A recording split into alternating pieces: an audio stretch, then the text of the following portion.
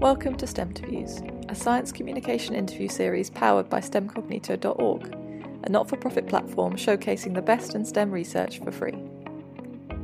STEMterviews is hosted by ex-researcher turned professional science communicator Dr. Sarah Wetstadt.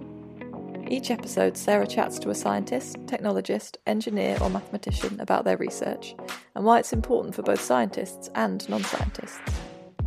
She also asks about their science communication tactics, hobbies, career journeys, and pretty much everything in between.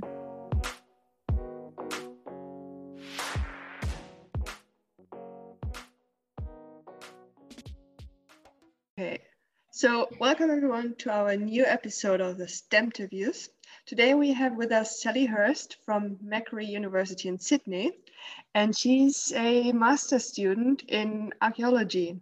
And to introduce yourself, would you just talk about your project and what you're actually working on right now? Yeah, no worries. So thank you for having me. First off, it's been going to be a pleasure.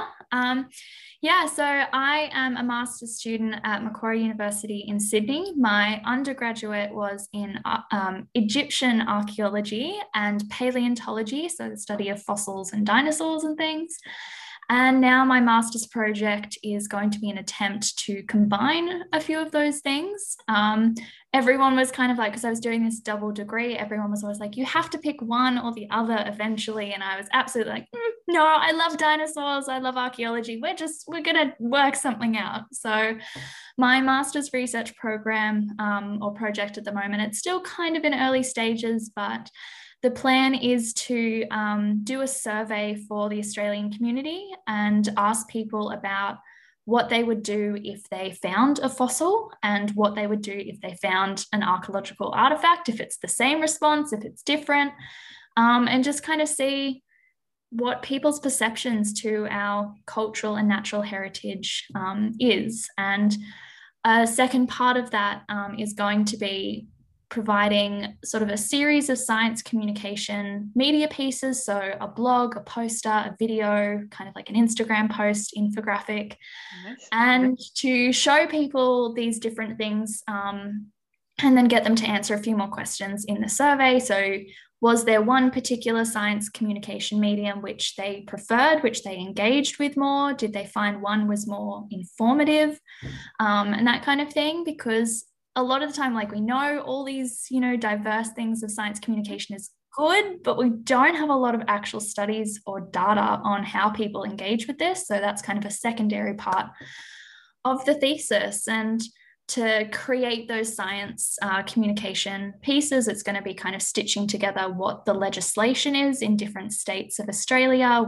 Are there any legal requirements if you find a fossil or archaeological artifact? I certainly didn't know, and I did a degree in both of these things, and that was kind of the other thing. I'm like, I feel like I should know this, and I don't. And so there's no way that the general public, who are potentially the people finding this important stuff, are going to know that either. So so hopefully for that part, I'll be consulting with a bunch of heritage, archaeologists, paleontologists, experts to kind of get that legislation and make sure I'm getting the right message across. So it's a very multifaceted project, but I'm really excited to get started. Yeah, there's so many things coming together. So my burning question, as always, is why is this research important? Why is it important that people know what to do with a fossil or an artifact? I mean, for me, it seems really obvious. I don't know, like, I've always had kind of an innate natural curiosity that if you find something, like, I grew up on a farm, so if you found something in the paddock, you'd always go, oh my God, what is this? Is it something cool? It's probably just a rock, but I want to know. And so I think a lot of people share this curiosity, and especially for things like our archaeological and our paleontological heritage, this could be important. It's a very finite resource that, we may only have one of a kind of these specimens. So it is important to protect them. And if no one knows what the legislation is or who to contact if they found a fossil or an artifact or what to do, then it might just be thrown in a cupboard or destroyed or buried. And so, ideally, someone at a museum or someone who knows their stuff would be shown and could be like, oh, we've got 10,000 of these brachiopod shells. You can keep it in your... We don't need it. Exactly. Put it into the collection. Exactly. But if it is something super important that we've never seen before, then if people don't tell us, then how are we ever going to find these new discoveries? So it's kind of community engagement and getting the community who are finding this stuff involved with the scientific process. Okay, so what should someone do when they find a fossil? Just to be clear now, because we do want to tell people what they actually should do. Yeah, so the actual laws, if you do find something, it's going to depend where you are. So, for example, if you're in a national park, usually the rule is just leave it there. You know, you don't take anything out of a national park, but you can always take photos of it. If it's on your property, again, the laws differ where you are, but you can always take photos. You can go and show it to someone, generally in a museum.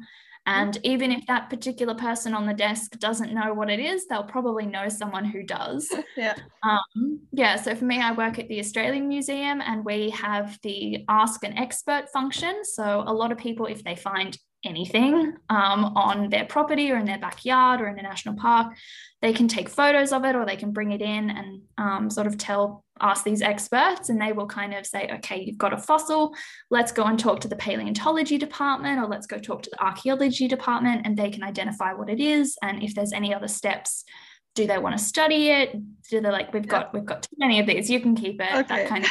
Usually museums are the good place to go for this kind of information. Nice, yeah, obviously. So have you ever found anything in your backyard? Because you said you grew up on a farm. Yeah, unfortunately where we are, not great for archaeology or paleontology. No, there's not really anything near where I grew up. The way I got into paleontology was my mum. So she's the one who runs our farm, our little beef cattle farm. Mm-hmm. And she would used to go to the cattle sales on the weekend, and she just needed to keep my sister and I occupied. So she bought a big bag of dinosaurs and she was like, go sit under a tree, play with the dinosaurs while I'm going to go pay attention to the cattle and stuff. And so that was kind of how my sister and I both really got into dinosaurs and stuff. And then, kind of carried on years later. Okay. And is your sister also still into dinosaurs, or is it just you? It's just me now. She's gone very different directions. So she has gone into agribusiness, so very much economics, agricultural, farming kind of business stuff. We're very different paths. I don't know what she does. She doesn't know a whole lot of what I do, but she's also an incredible photographer. Story of most scientists' life, I guess. Absolutely, yeah. But she's also an amazing photographer. So some of the pictures you can probably see behind me, these are hers. So we try and do a lot of family trips together, her, my mum and I. So we went to South Africa a few years ago, and she was kind of our resident photographer, which is pretty special. Nice. Awesome. Okay, but let's go back to the dinosaurs because that's what we want to talk about. So what do you find so fascinating about this, about the whole fossils? And are you just interested in the animal of the dinosaur, or what is it that fascinates you? Kind of the whole process. I mean, it was definitely dinosaurs that got me in, just the fact that once upon a time there were these just immense animals wandering around, and how they interacted with the environment. And just, when you've got something that massive, how did it move? How did it eat? What did it eat? All these kind of questions I find so interesting. But also the entire process of paleontology, for me, it's very much like CSI, like, it's an investigation. You're a bit of a detective. And at the museum, we do a lot of talks on this. So, we'll present kids with some facts about fossils, or how we might, we've got this skeleton, what can we tell about it? Or we've got some footprints, what clues can we get from this? And that's really how paleontology is. You've got such a small amount of little clues about this past animal or tree or life form, or even climate and stuff. And so it's amazing that, this is 100 million years old, and yet we can tell what it ate, where it lived, what the climate was, how big it was, how much it weighed, all this stuff. So there's just so many questions that need answering, and I'm always very excited to try and answer them. Okay, as fascinating as I always find it, but in me the question is, why do we need to know this? Why do we need to know how some extinct animals lived 100 million years ago? Why is that Yeah. important right now? I mean, this is the thing. For me, I just love dinosaurs. I think they're incredible. But at the same time, a lot of work that paleontologists do can actually feed back into problems that we're facing now. So a big topic that dinosaur paleontologists look at is extinctions. Was it the massive meteorite that caused something to go extinct? Was it changing climates, rising sea levels, all these things, which, except for the meteorite, hopefully, all these things that we're still facing now. Yeah. They can kind of look at these species or environments and kind of go, okay, this was sort of a trigger, or this was a clue indicating that this was going to happen next. And if we can find these similar triggers or similar clues in our current environments, then that can give us a lot more information on what might come next, even how we deal with these problems in the future. Okay, so what is the general theory in the field? Why are dinosaurs extinct? I know there's different theories and models. So what's the general idea of scientists? So the one that I've definitely heard most is the meteorite did cause it. So 65, 66 million years ago, this massive meteorite came from outer space and hit the Earth. It was like 15 kilometers across. Wow. Caused a crater in the Gulf of Mexico. So we kind of know where the location is. And that was kind of what set off events around the world. So a lot of people think, oh, it was the volcanoes, it was the tsunamis, earthquakes, fires. It was probably all of those things kind of at the same time. But it was mainly that meteorite impact which triggered a lot of other things. It is kind of hard to date a lot of those events. So there was some massive volcanic eruptions in the Deccan Traps around India. And so a lot of people think that, okay, the meteorite triggered these eruptions, but actually that may have been 700,000 to 1 million years apart. So it's kind of hard, like, everything at the same time, but also there's extinctions are obviously big events. And so there's always a lot of debate about what actually happened. Yeah. Okay, so the meteorite came to Earth, and then what happened? Why did the dinosaurs go extinct? What's the idea? So from the meteorite, there was shockwaves, there was a lot of dust, carbon going into the atmosphere, and there was so much debris from the earthquakes, potential volcanic eruptions, smoke, that it blocked out the sun for a year, and then photosynthesis basically stopped. And so all of the plants obviously can't survive without this sun, and so they die, and so then the herbivores die, and then the carnivores die. And a lot of the issue was that dinosaurs were really big, that they needed a lot of food to survive on. Whereas and so a lot of the creatures which were about 25 kilos or less, they were more or less the ones to survive. I never thought of that. That's so interesting. It's so cool. Yeah, so it's always kind of these cascading events that one thing triggers and then everything else follows. Yeah, nice. Okay. So what do you think of why are dinosaurs still so famous now, and why are kids so interested in that? I mean, as you said yourself, there's like toys, or I'm at my friend's place right now, and there's like dinosaur toys all over this place. Why do you think that is? Why do we find these creatures so fascinating, even though we've never met them? Well, I think this is the thing. It's that while we do still kind of have the descendants of dinosaurs, so birds are descended from dinosaurs, they don't really look a lot like what we imagine those massive dinosaurs to be. We have nothing like them on Earth of that magnitude, of that size, of that biology.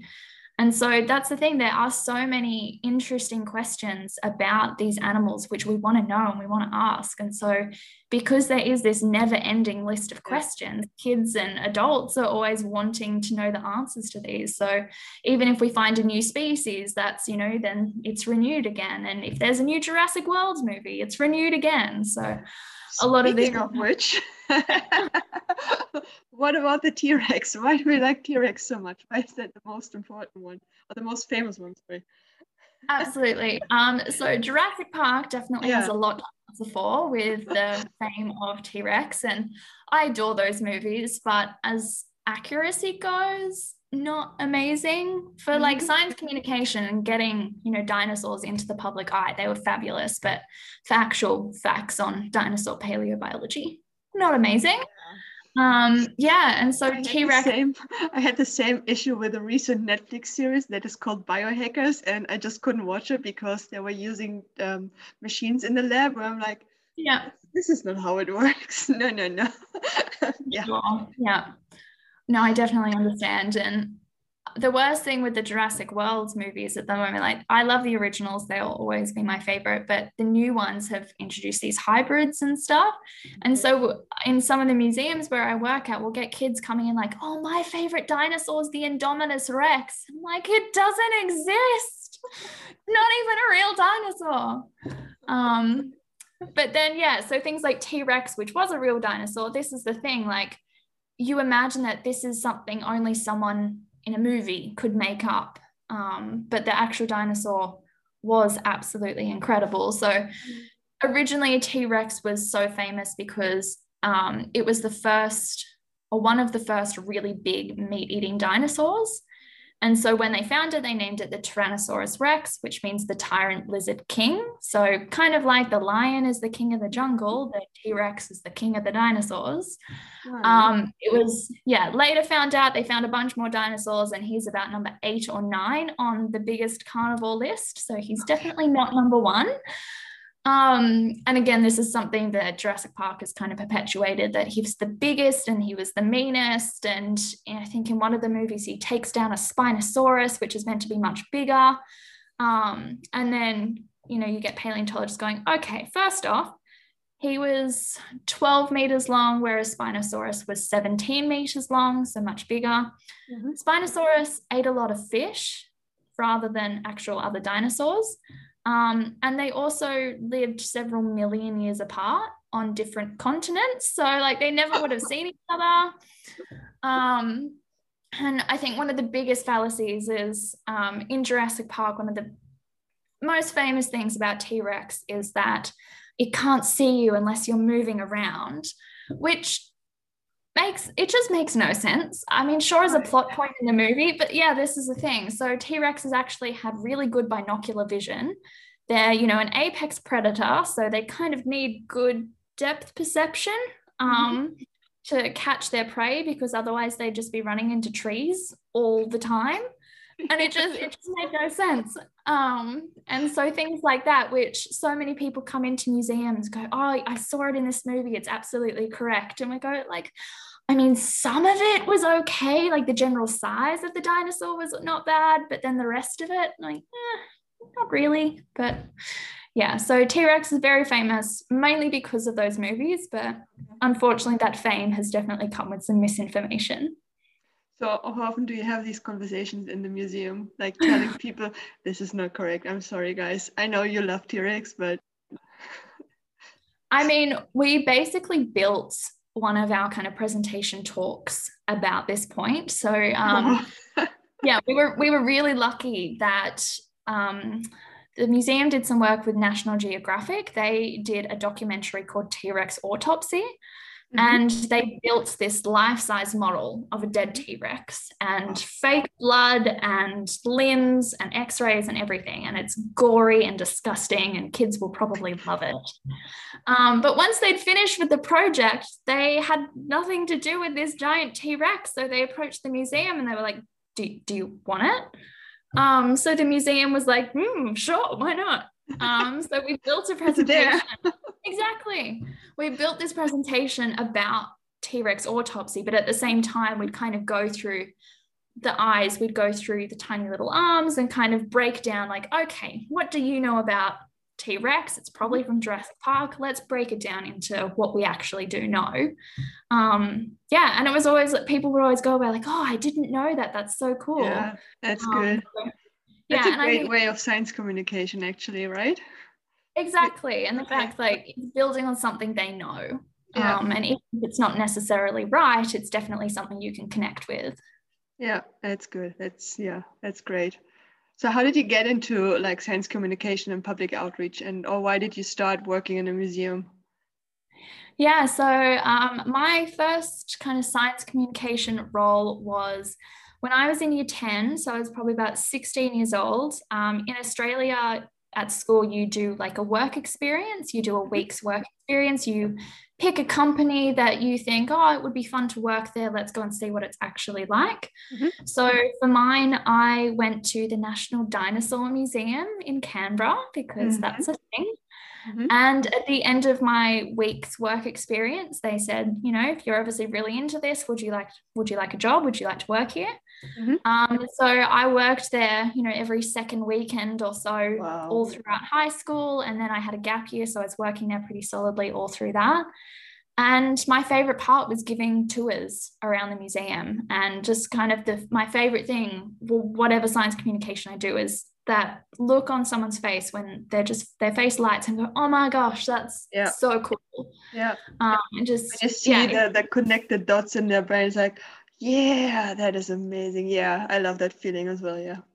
exactly. So I kind of got hooked on that and I wanted to do more. And I then moved to Sydney and started doing sort of volunteering at the Australian Museum. And I had a subject at university which was pretty pivotal, and it was called Engaging the Community in Science. And it was run by this amazing woman, Joanne Jamie, and her husband, Ian. And they had co-founded a company called the National Indigenous Science Education Program. It's a Okay. lot of, we just call it NICEP. Yeah. So they created this foundation, and the premise was they would go to events and they'd go to rural schools who didn't have science facilities or didn't have the knowledge or the equipment, that kind of thing. And so we would go there and we would teach the year 12 kids how to do experiments, and then they would teach the year 7 students. So they teach the younger ones. So we're teaching them to be leaders. We were getting everyone excited about science. And so we got to, as students, got to write programs for this foundation. And it was just amazing. So I spent a year doing this, working with these guys. And sort of from that, I realized this is something I want to do as a career.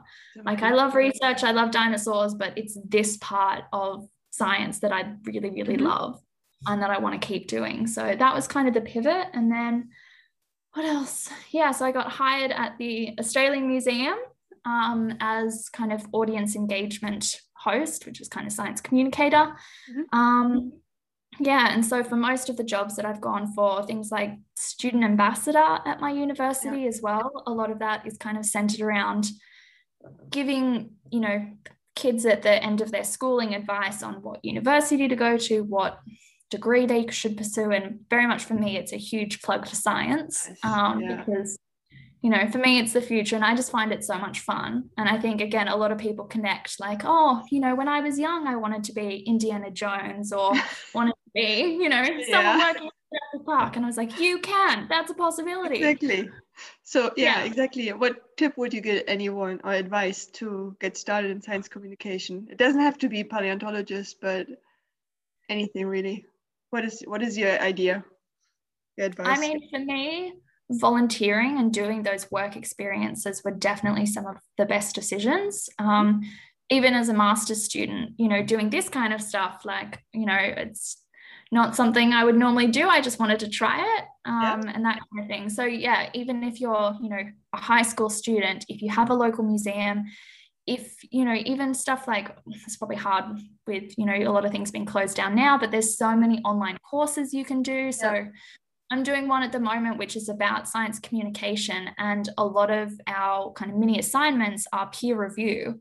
So we'll upload, you know, just a 3 dot point. This is an outreach activity I want to do in the future. Mhm. Here are some supporting information. And then you swap with someone else who is doing the course and you can kind of give each other feedback. Oh, nice. And that course is open to anyone. And so a lot of these things, doesn't matter how young you are, they kind of start at a beginner level. And that's an amazing way to get involved and just start networking with this community you want to be a part of. Oh, nice. That's really cool. Yeah, I didn't know that existed. And I'm still surprised that people do people still go into museums? What do you think? Is it getting more or less right now? I mean, obviously right now with the pandemic going on, it's tricky, but in general, are people still involved in, or like interested in going in museums? I definitely think so. I think it depends on the museum. It depends, is their social media and science communication kind of platform really good? Are they enticing people? Do they have programs which engage with people? Definitely from my experience with the Australian Museum, so that museum closed for about 18 months for renovations, and then it opened just as we were coming out of lockdown. And so we had no international visitors. It was free entry. And we had so many visitors, so many people. Obviously, part of it was like, oh my gosh, we're free out of lockdown. We need something for the kids to do. So they came to the museum. But at the same time, that was amazing. It was a lot of these crowds which maybe couldn't afford to come to the museum previously. Now that it was free, could come and engage and go, oh my gosh, I didn't realize this was here. This is amazing. And so I think from that, we've got a lot more kind of repeat visitors who see the changing exhibitions and see, my team, we're kind of on the floor trying to engage with a lot of kids and adults. And so they see that there is this amazing resource of people and exhibitions to come and visit. And so I think, it depends on the museum, but I'm obviously very biased in this. But yes, I definitely think museums are still a very engaging point for the public. That's so cool. That's so important. To get people involved, to get especially kids involved, and like science is not just standing in the lab. No, there's so much more cool stuff going on. Yeah. So, but one question I have for myself, because so you keep saying, oh, we have this Australian Museum for dinosaurs and all of this. I don't think we have this in Europe, or like I feel like dinosaurs are not that big in Europe, or like there's no big museums. Is there like hotspots for dinosaurs fossils, or how come you're like so involved in this in down under? I mean, it's weird in Australia because so the Dinosaur Museum is very, very small, and it's not actually anywhere near a fossil site.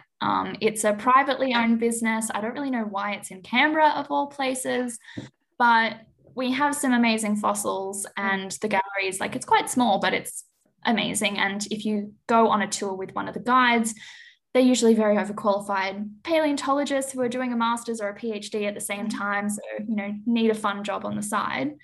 But the Australian Museum as well, it's a larger natural history museum which has a dinosaur gallery. I'm obviously just very into the dinosaurs. And I think that's probably similar with some museums in Europe. You probably have natural history museums with big gem collections, and a dinosaur gallery, but it may not be the focus. But there are definitely hotspots of where you find dinosaur and other fossils. So a lot of the time with fossilization, you need rapid burial events. So things like so like a landslide, a sandstorm, floods, that kind of thing, which, if a dinosaur's crossing a river or something, it gets covered really quickly. Even things like swamps and lakes, which were quite still. And so if a dinosaur died, fell to the bottom and then gets covered with mud, relatively quickly, or just, it's very still. And so those are the kind of poor dinosaur, but really good for us. Then we can find them. But yeah, those are the kind of hotspots that you tend to find. So a lot of China actually had a lot of kind of marshes, which very low oxygen environments, which was really amazing for fossilization. So China's amazing, and Mongolia as well, because this is where we get a lot of dinosaur fossils which have the feathers preserved on some dinosaurs. And so it's those kind of hotspots where you get incredible fossils. We have a few of these kind of hotspots in Australia, but they're usually in the middle of outback Queensland. They're very hard to get to. It's pretty fragmentary material. And so places like North America are much luckier. So Australia, I think, has about around 28 dinosaur species, whereas places like North America has several hundred dinosaur species. That's partly due they have a much larger population, so there's more people to go find those fossils, but also they just had better conditions for those fossils to become fossils. Yeah, makes sense. Okay. Wow. I did not know about that. That's so cool. Nice. Okay, this has been super interesting. Thank you so much, Sally, for joining us. Now, at the end, we always have like a few random questions that don't have too much to do with your research or with science. Can I just ask them? Fine. Yeah, of course. Okay, so the first one is, what was your favorite subject at school? Ancient history was definitely one favorite.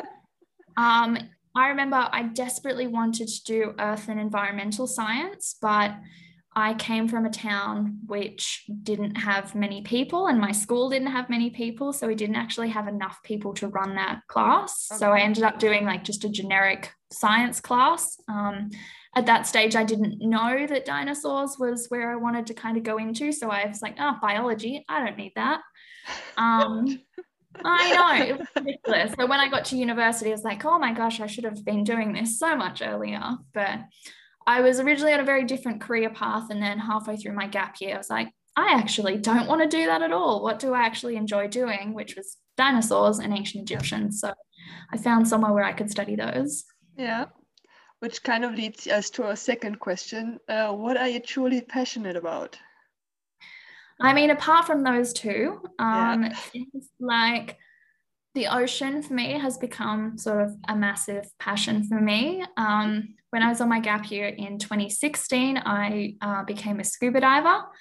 Nice. So it was when I was going to the first Africa trip that I was talking about with my sister. We went over there, and on one of the coasts, it was very well known for having amazing diving. And so I was like, oh, well, I don't know if I'm ever going to come back here. I may as well become a diver and do some dives. Since then, it's been a few years, and I've also started to free dive, which is just, holding your breath and seeing how long you can go. And it's just been one of the best things I've ever done. So Nice. Whenever I go overseas or even in Australia now, I'm like, okay, where is an ocean? What big animals can I go diving with? So I went to Tonga a few years Sounds ago. like me. Where's the ocean? Where's the beach? Definitely. But it's also like, what's in the beach? What's in the water? So a few years ago, I got to go to Tonga and swim with humpback whales. Wow. Even last week, so I'm down at Jervis Bay in Australia at the moment, and we have the whale migration going up the coast at the moment. So last weekend, my sister and I, we went free diving, and we got to see some humpback whales in the water again. So it was incredible. So anything whales, sharks, dolphins, rays, I love it all. I want to swim with all of them. Oh my God. Wow. That's so brave as well. Amazing. They're friendly sharks. It's fine. Okay. So that kind of also answers our next question. What do you do in your free time? So I guess it's diving and looking for dinosaurs and enjoying the all of sea. that. Yeah, definitely. Things like drawing as well, and just extra research on the side. I love being busy. I'm very bad at just sitting still. So join the club. Exactly. So, at the moment, yes, I'm doing my master's, but I'm also working at the Australian Museum. I've got my student ambassador job. I'm doing an online course. I'm trying to draw. I'm visiting my mom. Whatever I can. I'm trying to say yes to everything at the moment. Yeah. I know how that feels. Yeah. Okay. And when you have some time in your free time, do you also watch movies? And what is your favorite movie, including archaeology or dinosaurs? Oh, okay. Well, So overall, I know. Overall, favorite movie has got to be Lord of the Rings. Huge Tolkien fan. Otherwise, Indiana Jones is a classic. Again, it's the same thing with Jurassic Park. Like I love the movies, I love the characters, but as for actual accuracy, no, not at all. Yeah. But it's Harrison Ford, and you've just got to love him. So yes, those are definitely my favorites. And then anything kind of fantasy. So Harry Potter, Lord of the Rings, all of those definite favorites. Yeah. Nice. Okay, and our last question is, what is your favorite dinosaur? Well, I do love this question because it's messy. So my favorite dinosaur is a dinosaur called the Dracorex hogwartsia. Hogwarts, I heard Hogwarts. So it translates to the Dragon King of Hogwarts because the skull of this dinosaur, it looks like a dragon skull. It's very spiky. It looks amazing. But unfortunately, it's come out in the literature in the last few years that people think this might be a juvenile of another dinosaur. So it kind of gets submerged into this other species, which doesn't have a cool name. It's the Pachycephalosaurus. So it's one of those dinosaurs which have like the domed heads and they headbutt each other. So it may not exist as a species anymore. It may just be a growth stage of another species, but still, I don't think you can beat a name like Draco Rex Hogwartsia. So it's still my favorite. I'm holding out for it. I love it. It's amazing. Okay, Sally, that was amazing. Thank you so much for joining us. Thank you for this amazing conversation. I learned so much, truly. I did not know half of what you told me. Well, hopefully it made sense. Yes, it did. Okay, thank you. Thank you. And that's it for this week's episode of STEMterviews. Tune in again to hear more research stories from the scientists themselves. Until next time, you can follow us on Twitter @STEMcognito and on Instagram, also @STEMcognito, where you can keep up to date with our latest guests, video uploads and science communication tips, and also watch the video version of this interview. See you over there.